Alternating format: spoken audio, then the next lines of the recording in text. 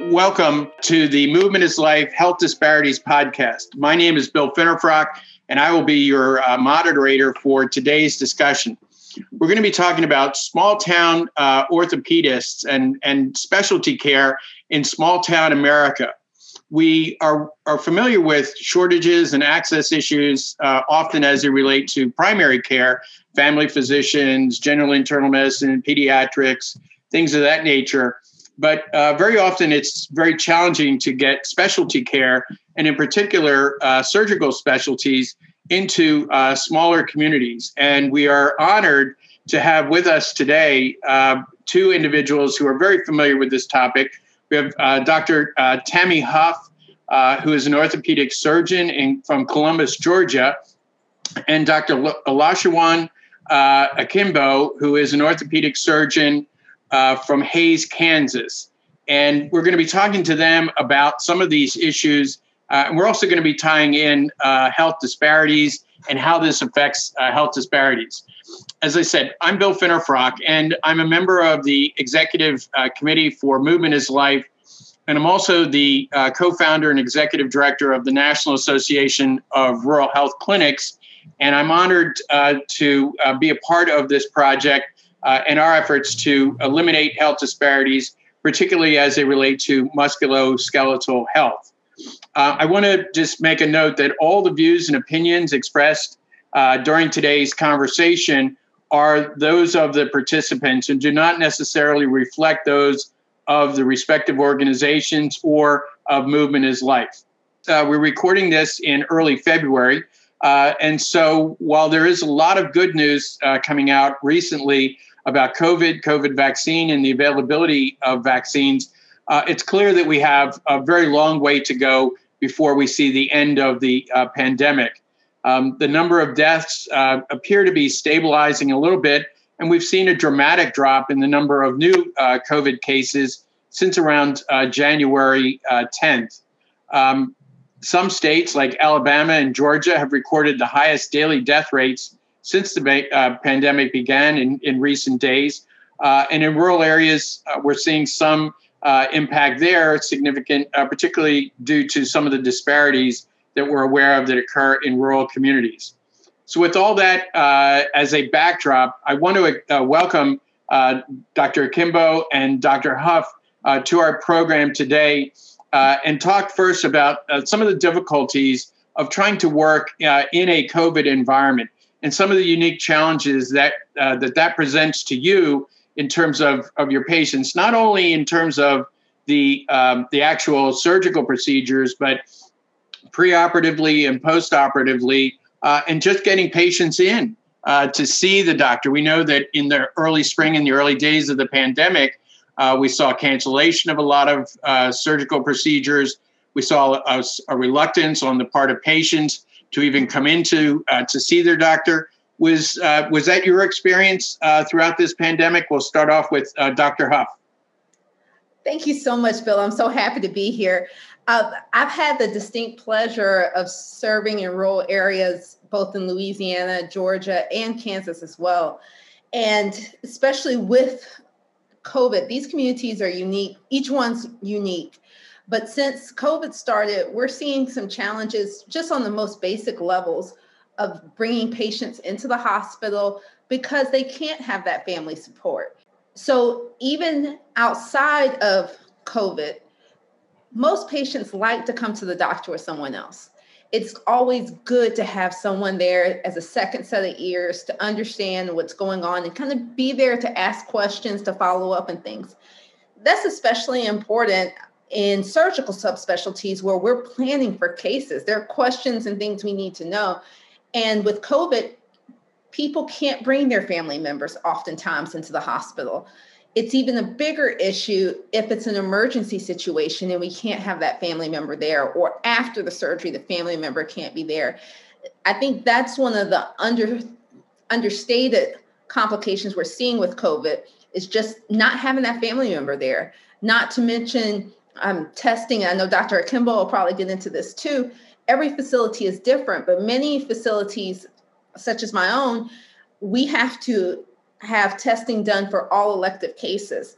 And whenever the numbers fluctuate, we cancel those elective cases which are positive for COVID. Dr. Akimbo, you're in Hays, Kansas, and you've been there for a few years.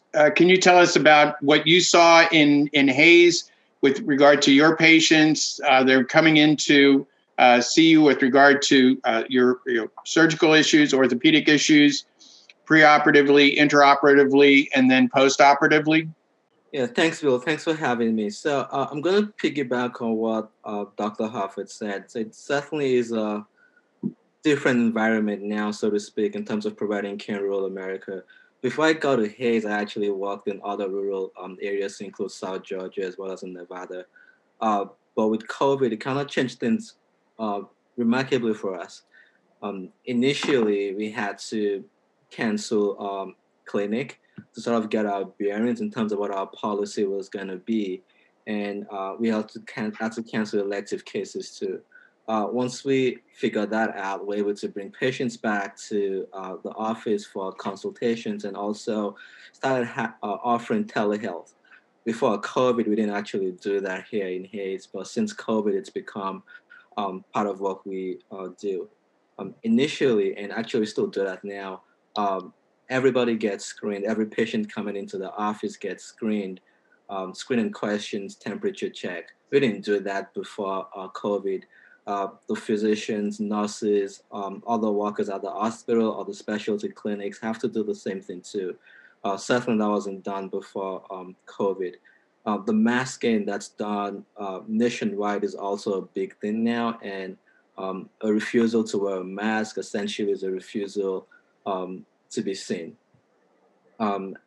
As it regards how things have changed with pre-op evaluations, initially, before COVID, everything was relatively seamless. You could see a patient a few days before surgery, get all of your blood work taken care of, get the your type and screen done for the joint replacement cases before surgery.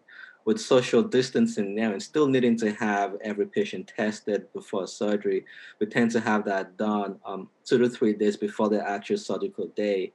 But then the patients have to stay at home and not leave the house for the 2 to 3 days before surgery, which prevents them from being able to get some tests done specifically for joint replacements with a type and screen tests that have to be done before surgery. What that ultimately results in is we have some patients that might show up late on the day of surgery. Those patients ultimately might be canceled or have their surgical start delayed. Those that show up on time, if they have the type and cross done and it shows that they have antibodies to blood, it's the same process. They either get delayed to a later time of the day or they get rescheduled to another day. Those things were not issues before COVID. Also with COVID, our emergency care has been affected. When I say emergency care, I mean things that require implants being brought in for particular reasons. For an example would be hip infections or knee infections. In the past, when we had those issues, we could get rather quick access to implants. We've been shipped over to our hospital as needed.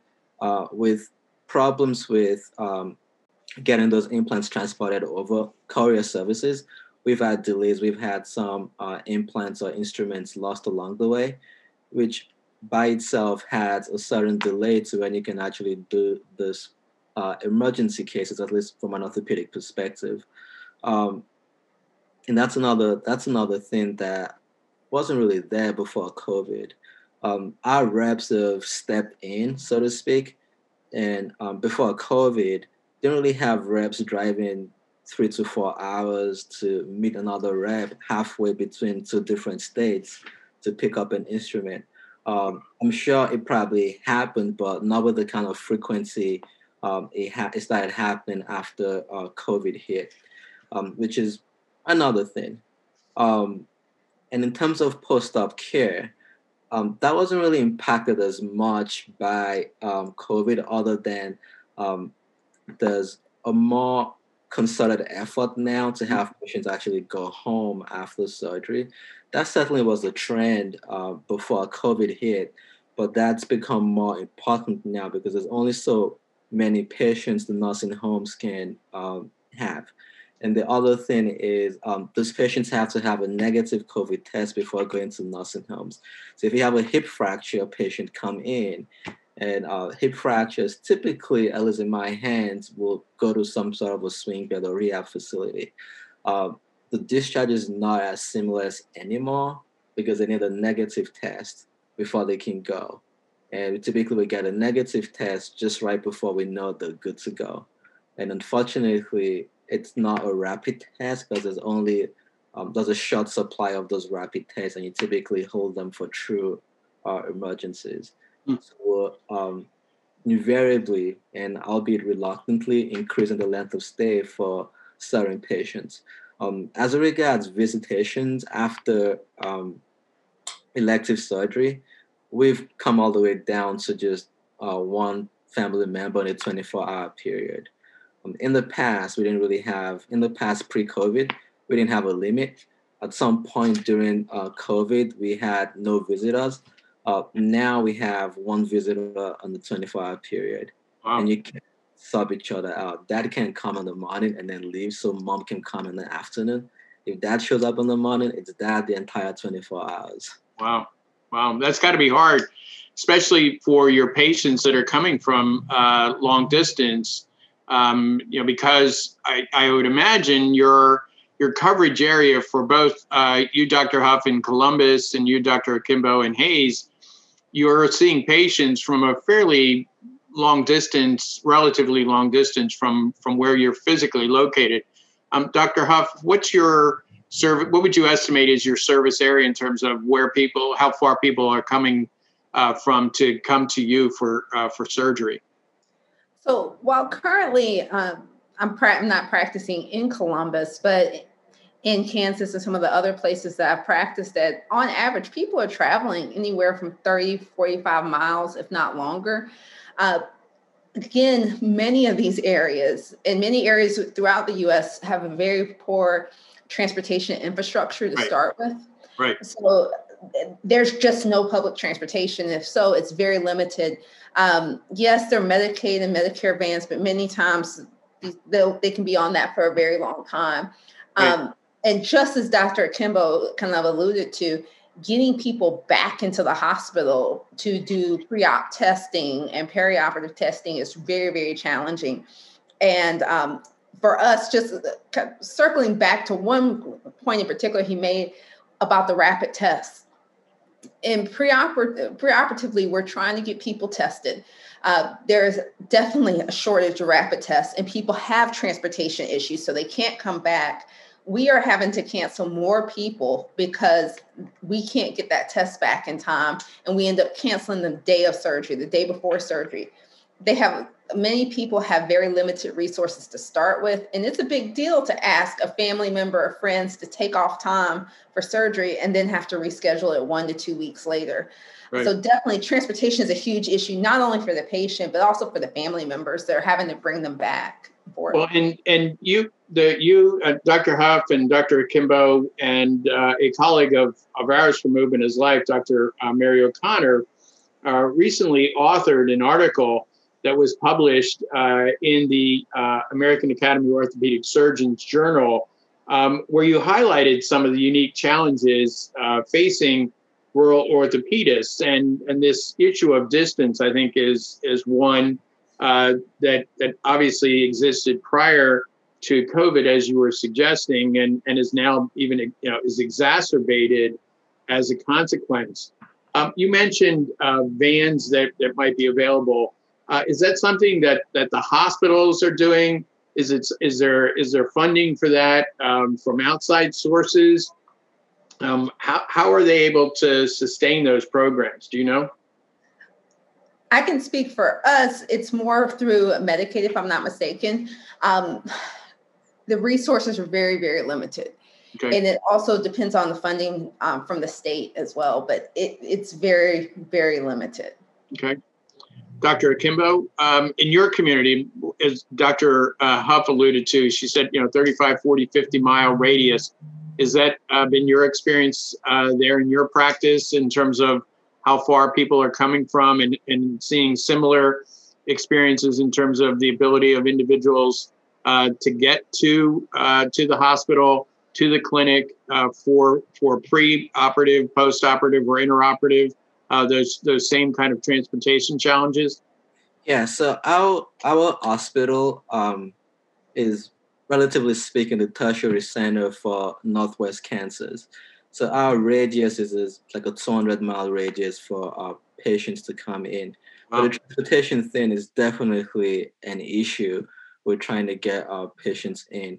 A lot of times, though, with patients that are coming to see us for surgical interventions, they usually have family members bring them over. In town, within the city, the access vans as provided by the insurance companies definitely fill that void. But for folks coming from much longer distances away, they usually rely on family, friends if they cannot drive themselves over. What we also do for those patients is if they're coming from that kind of distance, we typically will have them come in the day before surgery. And there's a voucher where they can use that they use to get a discounted stay at hotels around us. So we have them stay in town the night before to kind of help make things somewhat easier for them, knowing how far they have to drive to get back to us. So in terms of the follow-up aspect, we've seen a lot of talk and we saw a lot of policies changed with regard to telehealth. And do you find yourselves utilizing telehealth now more so than you did before, particularly for follow-up with patients when, they've gone home? In your case, Dr. Akimbo, that could be, a couple 100 miles that you're able to do telehealth, or is that something that has not yet really taken hold in your area? And same thing for you, Dr. Huff. So I can start on that. So when COVID came into town, we had to sort of shore up our telehealth resources to try to address that. We'll say, though, that our community is not exactly technologically savvy. So it makes it somewhat difficult for our older patients to use telehealth. We'd use Zoom. It makes it a little difficult and challenging for them to do. And some of them actually prefer just coming in. There's also a partnership with the primary care providers in the local vicinity of those patients that apart from the elective joint replacement cases where we typically prefer to see those ones afterwards, the fracture case, the folks that are much older and don't want to do a telehealth or don't want to come in, the primary care providers typically will step in and sort of provide that post-op care. Certainly with the first visit in a week, the primary care providers typically will provide that post-op care. If there are any issues, they will have them see us. And so our telehealth numbers certainly were a lot higher, say 6 months ago than they are now. We'll say in this year, 2021, I haven't done a single telehealth visit. Wow. Last year, it was multiple telehealth visits a day. I think that's a combination of us figuring out a way to work with the primary care physicians to kind of provide this service for post-op care in the local vicinity of the patients. But I think it also has to do with the decreased numbers of COVID cases in our area to making people feel perhaps more comfortable. And the vaccination certainly is helping in that regard to make people feel more comfortable with coming back out for the post-op care. And speaking of vaccines, can I assume that you both have had the opportunity to be vaccinated? Yes. Yep. Dr. Huff, did you want to add anything in terms, particularly as it relates to telehealth, the acceptance of telehealth, the availability, those things? Well, I would love to say that we were able to do telehealth, but actually we did not participate in telehealth at all prior to this and have not participated in it during. And it has been a significant challenge. Again, many hospitals in smaller areas have significant funding constraints. In actuality, some of them are just now going into EMRs. Some still use paper charts, so electronic medical records. With that in mind, the technology bar is not only a bar that needs to be jumped or a hurdle that needs to be crossed by patients, it's a hurdle that needs to be crossed by the actual healthcare system. So in my particular case, we did not see anyone via traditional or common telehealth models. We actually did a lot of calls. And actually, one of the things that was a side effect of that is we had several people that had fractures and developed COVID, and we saw significant delays in presentation for fractures. I will also say some complications post-operatively because they couldn't get the physical therapy they needed because of COVID. And that was both the issue of the patient getting COVID-19 and also people who had immunocompromised family members, and they were afraid to go out or afraid to have home health come in. That's one of the blessings and the curses, the particular area I work in. Well, up until the last 3 to 4 months, we did not have as big of an outbreak as the rest of the area around us. So we continued elective cases. Unfortunately, those outbreaks started coming on, and those people were afraid, and for good reason. And their outcomes were drastically affected by the fact that we couldn't get to them post-operatively, or they couldn't get into us. Your area demographically, where you are, Dr. Huff, and demographically where you are, Dr. Akimbo, are you seeing the kind of disparities that we're seeing nationwide in terms of the impact of COVID on the patients in your community, and that it's having a far greater impact within the minority community, particularly African American and Hispanic, much higher case data reporting, those types of things? Is that typical of what you're seeing in either Georgia or Kansas? I'm not sure how diverse the population is in Kansas, relative to Georgia. But certainly, Dr. Huff, what are you seeing, and Dr. Akimbo, what are you seeing in your community? I'm in a fairly diverse area. Definitely the socioeconomic side of things. We're seeing a large number of people that are in service industries where they can't take that time off. Actually, one that really struck me was one of my patients who had a tumor that we needed to take out. It was a benign tumor, had to be rescheduled for some COVID reasons. We actually had staffing issues and had to keep rescheduling her. In the process of this whole thing, she lost her job. And coming up on the holiday, she actually we had to find assistance for her to have food to eat for Thanksgiving until she could heal up and go back to work. So anecdotally, while the area is a little bit more diverse than some other areas in the country, we definitely are seeing Black and brown people hurting, as well as white people hurting as well. It's definitely a socioeconomic issue where if you are someone that's working in service industry, we're seeing a lot with people that are in grocery stores, and I actually have some public safety people as well. It's just they can't stop working. And then if they stop, they lose the job and then lose the health insurance, and that becomes a whole nother issue. So we're not as diverse as Georgia is. And I don't think the data here was actually broken down by race.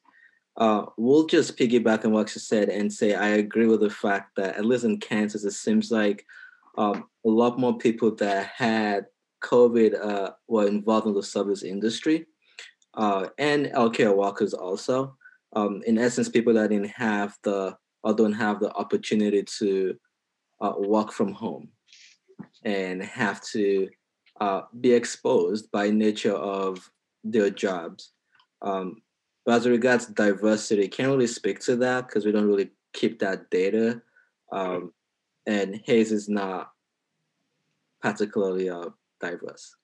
That's what I was. I was pretty sure that might be the case, and to the point though that you made, Dr. Huff. I mean, there is clearly a socioeconomic component to that, and in some areas there's a high correlation between the socioeconomic and racial and ethnic disparities. But if you get to rural areas, and I think this has been one of the things that's been interesting for Movement is Life, that as we have gone into some rural communities, we see many of the same disparities and access issues there that you see in urban communities with communities of color. The difference being that in these rural communities, it's a disproportionately or very high Caucasian population, but they have similar socioeconomic characteristics that seem to correlate to access to care. Absolutely. And actually, you brought up a great point. So with Movement is Life, classically, we talk about the vicious cycle of having heart disease, having type 2 diabetes, having all of these issues that, along with obesity, that stop you from moving and cause more and more problems. Well, that's just basically created the perfect storm for these areas. The number of patients that have medical comorbidities, undiagnosed, poorly treated type 2 diabetes, undiagnosed, poorly managed hypertension, peripheral vascular disease, congestive heart failure, all these comorbidities that are exacerbated by the fact there's a very limited access to specialty care, even endocrinologists and things like that, to help control those more brittle diabetics. We see it. And when you pair that along with, so you have a population that isn't necessarily the healthiest, that has all these medical comorbidities, then they're working jobs where they're facing the community every day. And then on top of that, now you bring COVID on top of them.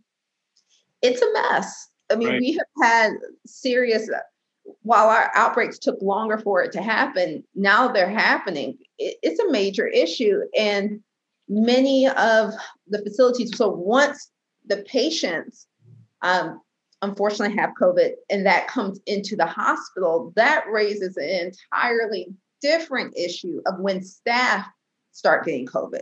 Right. And that is a huge issue for a smaller hospital. 3 staff has shut down a clinic. Yeah, I want to kind of get into some of this workforce issue, and that you both have alluded to it. So, Dr. Akimbo, you now find yourself in Hays, Kansas. Can you tell our audience a little bit about your journey? What got you to Hays, Kansas, and is there anything there that's instructive on how to get orthopedic surgeons or other specialties to some of the smaller communities where we are having shortages of physicians, not only orthopedic surgeons, but other type of specialty physicians as well?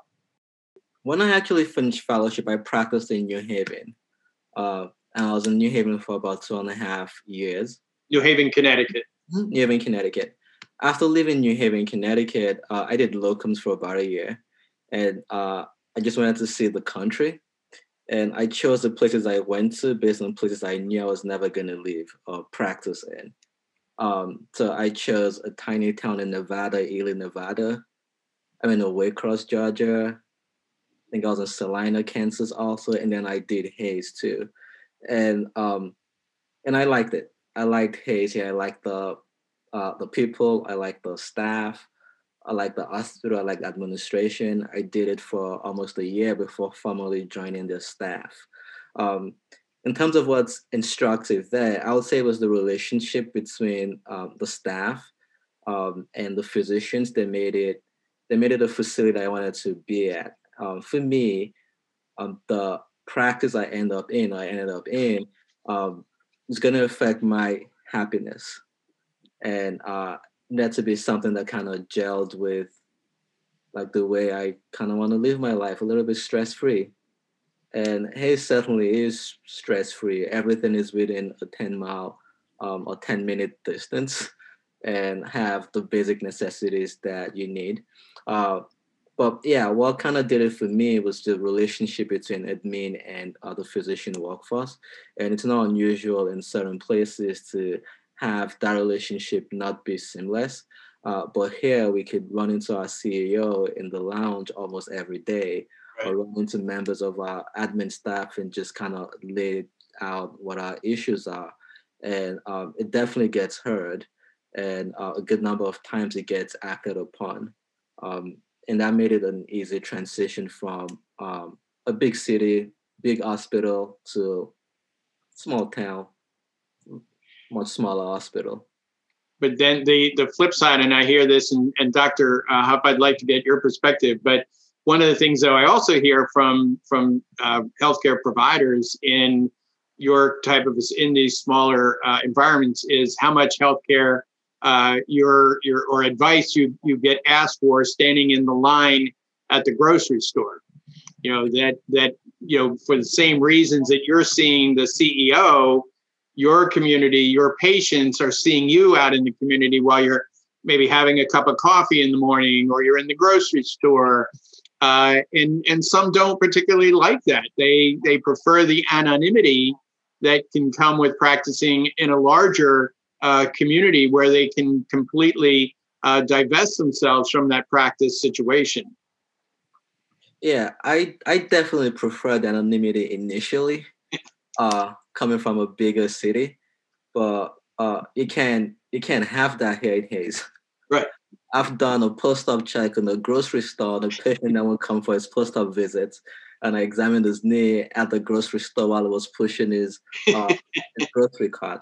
So you kind of get used to it, and I haven't had an unpleasant encounter so far. So it makes it seem not that bad compared to what impression I might have had of it before. I think almost every day that I go to the grocery store, I probably will run into a patient or someone I know. Right. So, Dr. Huff, what got you to where you are in kind of your pathway? And do you have similar experiences to what Dr. Akimbo was discussing? Well, I love small towns, mostly because of the people. The patients are amazing. Like Dr. Kimbo, I've had a couple of interesting checkups in the YMCA, checking out knees, trying to work out along the street corners and things like that. I enjoy it because there is a need and the people are just amazing. You just meet some of the neatest, most amazing patients. And honestly, I love food. And my patients typically, no matter where I am, whether I'm practicing down at home in Louisiana and getting the best bread pudding, white chocolate, blueberry bread puddings, and all kinds of fried turkey and jerky and everything else down in Georgia and up in Junction City, Kansas, I have had some of the most amazing patients ever in those areas because they know that you don't have to be there. And they're just happy to have you. They're happy to have someone that's interested in them, that's interested in their town, that they can run into at the grocery store or the YMCA or at your church and things like that. It's a great group of people. So you would encourage your colleagues to follow your path and take a look at practicing in smaller towns? Yes, I think it's really key to broaden your horizons. So like Dr. Kimbo, I actually am currently doing locum tenens. So prior to this, I worked full-time in Waycross, Georgia, in practice there for several years, and then into Columbus, Georgia, my hometown. And currently I'm traveling. But you get an opportunity to see other cultures. It's so easy to make these assumptions. I am born and raised in the South. Lived in every state in every corner of the South. And there are assumptions that people make of the Southeast. There are assumptions that people make of the Midwest, of up north. And any opportunity you have to break out of that mold, you'll be surprised. There are some amazing people. I know Dr. Akimbo wouldn't have thought they would have fallen in love with Hayes, Kansas, but there are some amazing people in this country of ours. And as physicians, we we need to sometimes put our assumptions to the side and see what's out there and broaden our horizons.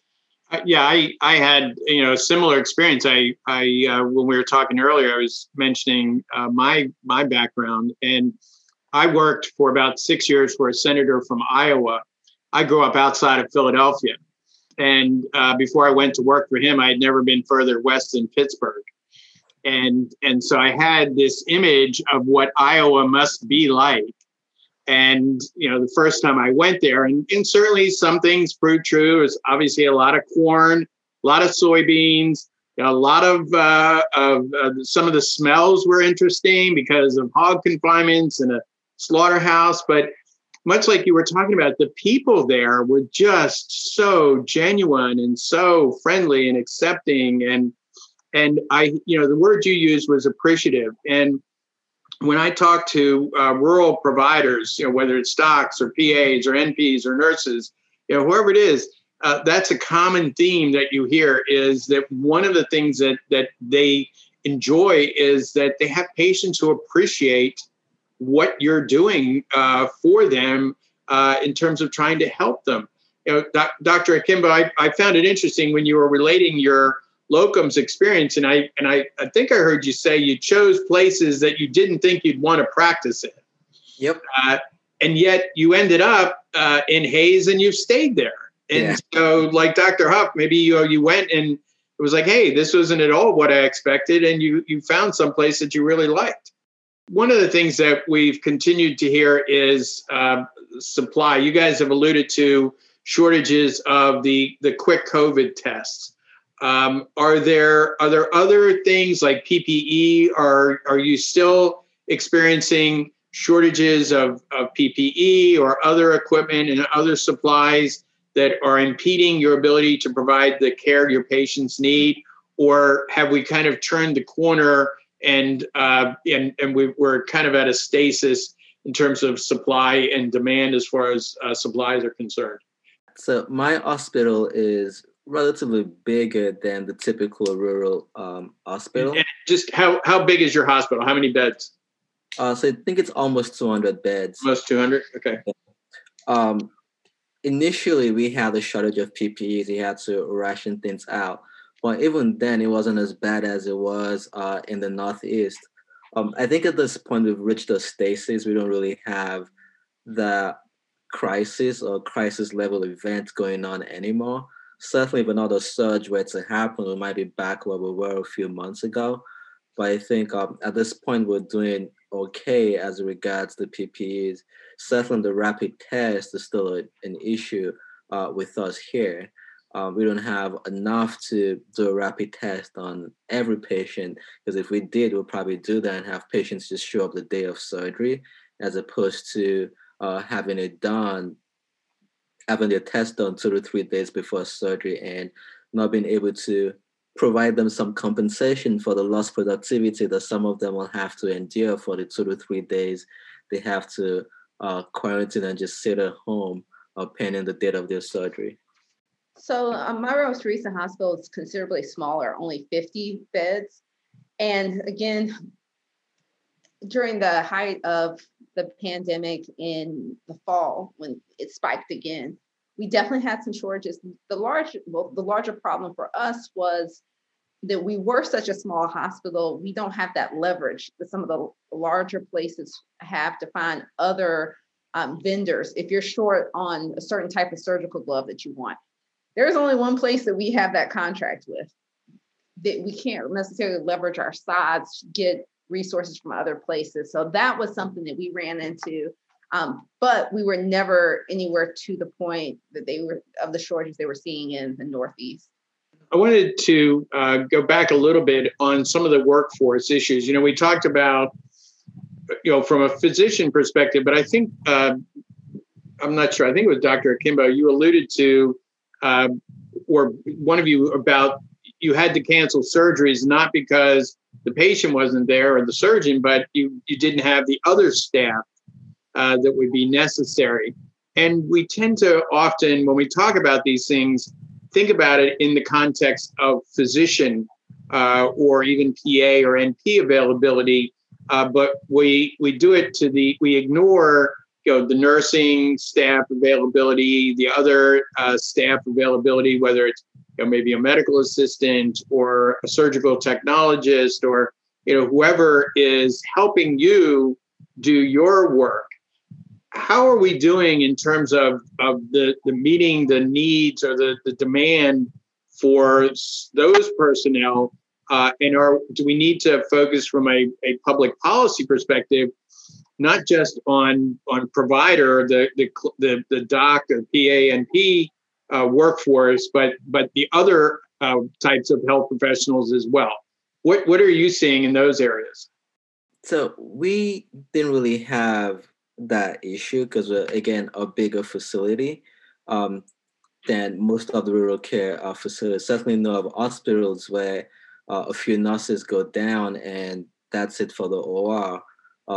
No unheard of practices where an MA or a couple of MAs go out with COVID and that's the orthopedic clinic gone for the week. We're able to weather that because we have a bigger workforce. We have more staff members than most of the rural facilities, rural hospitals in Kansas. So it wasn't as much an issue for us. Where it became an issue was having to sub people in, like say in the OR, the typical person that does knee replacements and helps out in knee replacements is helped with COVID. You have to bring somebody else to fill in that spot. Well, the somebody else you bring in might have no experience with doing the case you're having them sub in to do. So that definitely happened. That was definitely an issue. And same thing applies, will apply in the office. Like the MA you typically work with has COVID, and so you have somebody else take a position and cover for her. And the person might have never worked with you before. If that's the case, that results in loss of or slows down your efficiency. And so we had those problems. My most recent hospital definitely was a smaller type of a hospital where we saw all of those problems.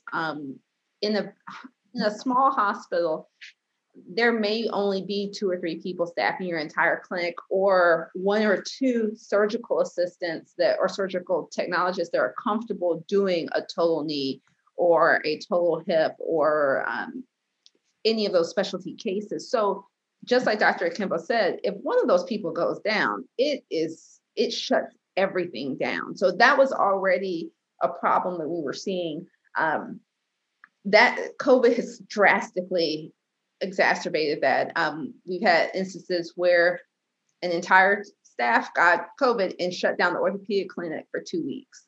And that's an issue for patients. That's an issue for us being able to even answer the telephone. So if you're working in a facility that's smaller and you already have limited resources, having 5 people out, employees out for COVID could definitely shut your hospital. It can shut whole departments of your hospital down. It can shut your OR down. Also, too, on that same vein, in a lot of these smaller facilities, contract workers, when it comes to surgeons, but also ancillary staff such as respiratory anesthetists, are really important parts of the team. However, those are contractors coming in. So with COVID and the shortages of having people with ICU experience or ventilator experience, we have had significant problems being able to secure anesthesia groups to cover just basic surgical cases. So I believe that COVID has just exacerbated the strains that are already present on these rural systems.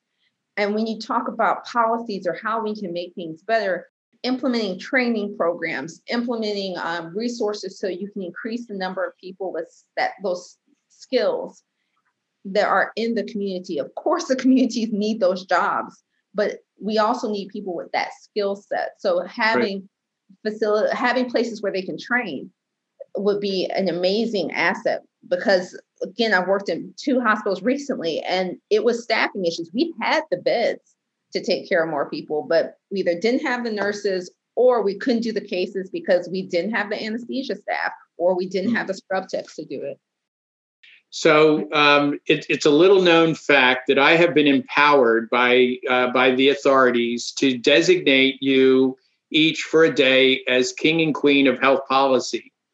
So I'm using my power to grant to you the opportunity to fix two things in our healthcare delivery system, and you now get the opportunity to tell us what are the two things that you would fix as the queen of healthcare or the king of healthcare. So, ladies first, Dr. Huff, as the queen of healthcare, what will you wave your wand and decree to get fixed?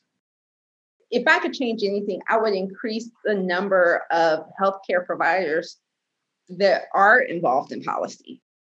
To me, the biggest challenges that we're seeing in how we address the pandemic or just how we relate to patients is because many people that have that power, that could change things, do not have any clinical experience. So find empowering, whether it's physicians, whether it's other practitioners such as nurse practitioners or physician assistants, to have the business background and have the administrative background to offer solutions from the ground up. So in design theory, in business, we're going to steal ideas from them in my perfect world as a queen. In those other industries, many times your best ideas come from people that are doing the day-to-day activities. So when they go in, IDEO goes in to solve the problem of how to fix a buggy. They don't go to the CEO of the grocery store on how to fix the problem. No, they go to the poor people that are pushing these buggies around the store and having all the problems. The same things with healthcare. If I had my magical wand, the first thing I would do is make sure that people in administrative positions and public policy spend a day in the hospital to spend time to see and trace patients through that whole process, because I think it will open up people's eyes and break down those silos. Because it's not because your patient's being non-compliant, it's because they can't get transportation. So I would say opening up that opportunity to see the world from every different state and kind of reimagine how we look at medicine in more of a holistic terms. Secondly, I would make sure that internet access and broadband access was much more prevalent in our rural areas, because the idea of telehealth is spectacular, but if you have a dial-up connection, if you have 3G access, it's just grainy bits of information. It's like watching a black and white television. So if I could get those two things done, I would be a very happy queen of the universe. There you go. All right, Dr. Kimbo, you're up. You're the king now. You get to fix two things during your tenure as king of healthcare. What would you fix? Or what would you do? I think the overarching thing is resources. A lot of rural hospitals, rural facilities don't have the resources to, say, hire more people so you can cross-train them to do multiple jobs, so to speak. You don't have the resources to recruit more physicians to particular areas, or more nurses or more PAs. You don't have the resources to build out your OR facility, or, like, from an orthopedic perspective, have enough space to stock whatever your implant company might want to have stocked over there. So I think the overarching thing is resources. And if I had like the magic wand to wave, it would be unlimited resources to rural facilities. And I think that will change a lot of things. And rural facilities or rural hospitals also end up providing a lot of jobs to those in the community. I think Hayes Medical Center is, in terms of employees in the area, we probably have one of the highest numbers. And if we had more resources, perhaps we could even employ more people in the community, and that could bridge the sort of socioeconomic gap we alluded to earlier. So with resources being overarching, my other thing would be telehealth, telemedicine. But I think you can't really have that without having increase in resources. I think it's one thing to say there's a sort of like a technological blind that prevents my 80-year-old patient from being able to show up for a Zoom appointment. Well, she probably doesn't have a laptop. So if she had that, it might be a lot easier to like jump that technological divide. And one of the ways that can be improved is with resources. You can allocate more money to developing like broadband for folks that might need it, providing free broadband access for folks that might need it, and that might improve the ability to provide telehealth or telemedicine services. I have to steal in one last thing. So my third wish, if it's possible, would also be investment in, I would guess, social services. So basically navigators. We talk about navigators all the time in joint replacement, things like that, but service navigators for rural areas, because all those things we're talking about with resources, with transportation, making sure you have food services, making sure that coordination of care, people are trying their best, but everything's so spread out. Having a central area of resource, of having all these resources, but having somebody that understands those resources and could be a guide for people to go through would be an amazing addition. So I'll put away my wand now. Okay, yep, that's fine. That's fine. It was interesting, Dr. Huff. You made reference to kind of getting the management kind of down at that floor level so they could see what was going on. And years ago, I had the opportunity to do some work with surgeon generals. Most people see the public health service surgeon general, but there actually each of the military branches has a surgeon general as well.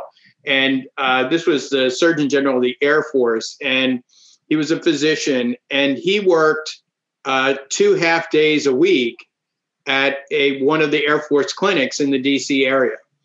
And he wanted to keep his skills up, but more importantly, he wanted to see what was actually occurring at that clinic level. So he would get reports from his subordinates, oh, supplies are great, communication's great, all this stuff is great. But then once he was down on the floor, it's like, oh, I need this. Oh, well, we don't have that. Our supplies didn't come in. So he was able to see the disconnect between what he was getting in the way of reports in the aggregate versus what was the reality at that floor level. And I think that's what you're getting at, is don't rely on the reports that you're getting, but actually get down to that floor level and see for yourself what's happening and where the gaps are and where the problems are. Well, I just want to say thank you. On behalf of Movement is Life, Dr. Kimbo, it's been an honor and a pleasure to get to meet you and talk with you today, and for all of us to get benefit of your insight and perspective and what it's like to be an orthopedic surgeon in a place like Hays, Kansas, and learn a little bit about your journey. Dr. Huff, you and I have known each other for a few years, but I always love the opportunity to chat, and I always learn something from you through our interactions. And you're an amazing member of the Movement is Life Steering Committee. Your contributions, your work on Operation Change. It's just, thank you for what you're doing. And for both of you, on my computer here, I have the Latin phrase anxietas de agris, which translated means worry about the patient. And although neither of you perhaps said that, what came through in your comments today is that everything you're doing is because you share that perspective.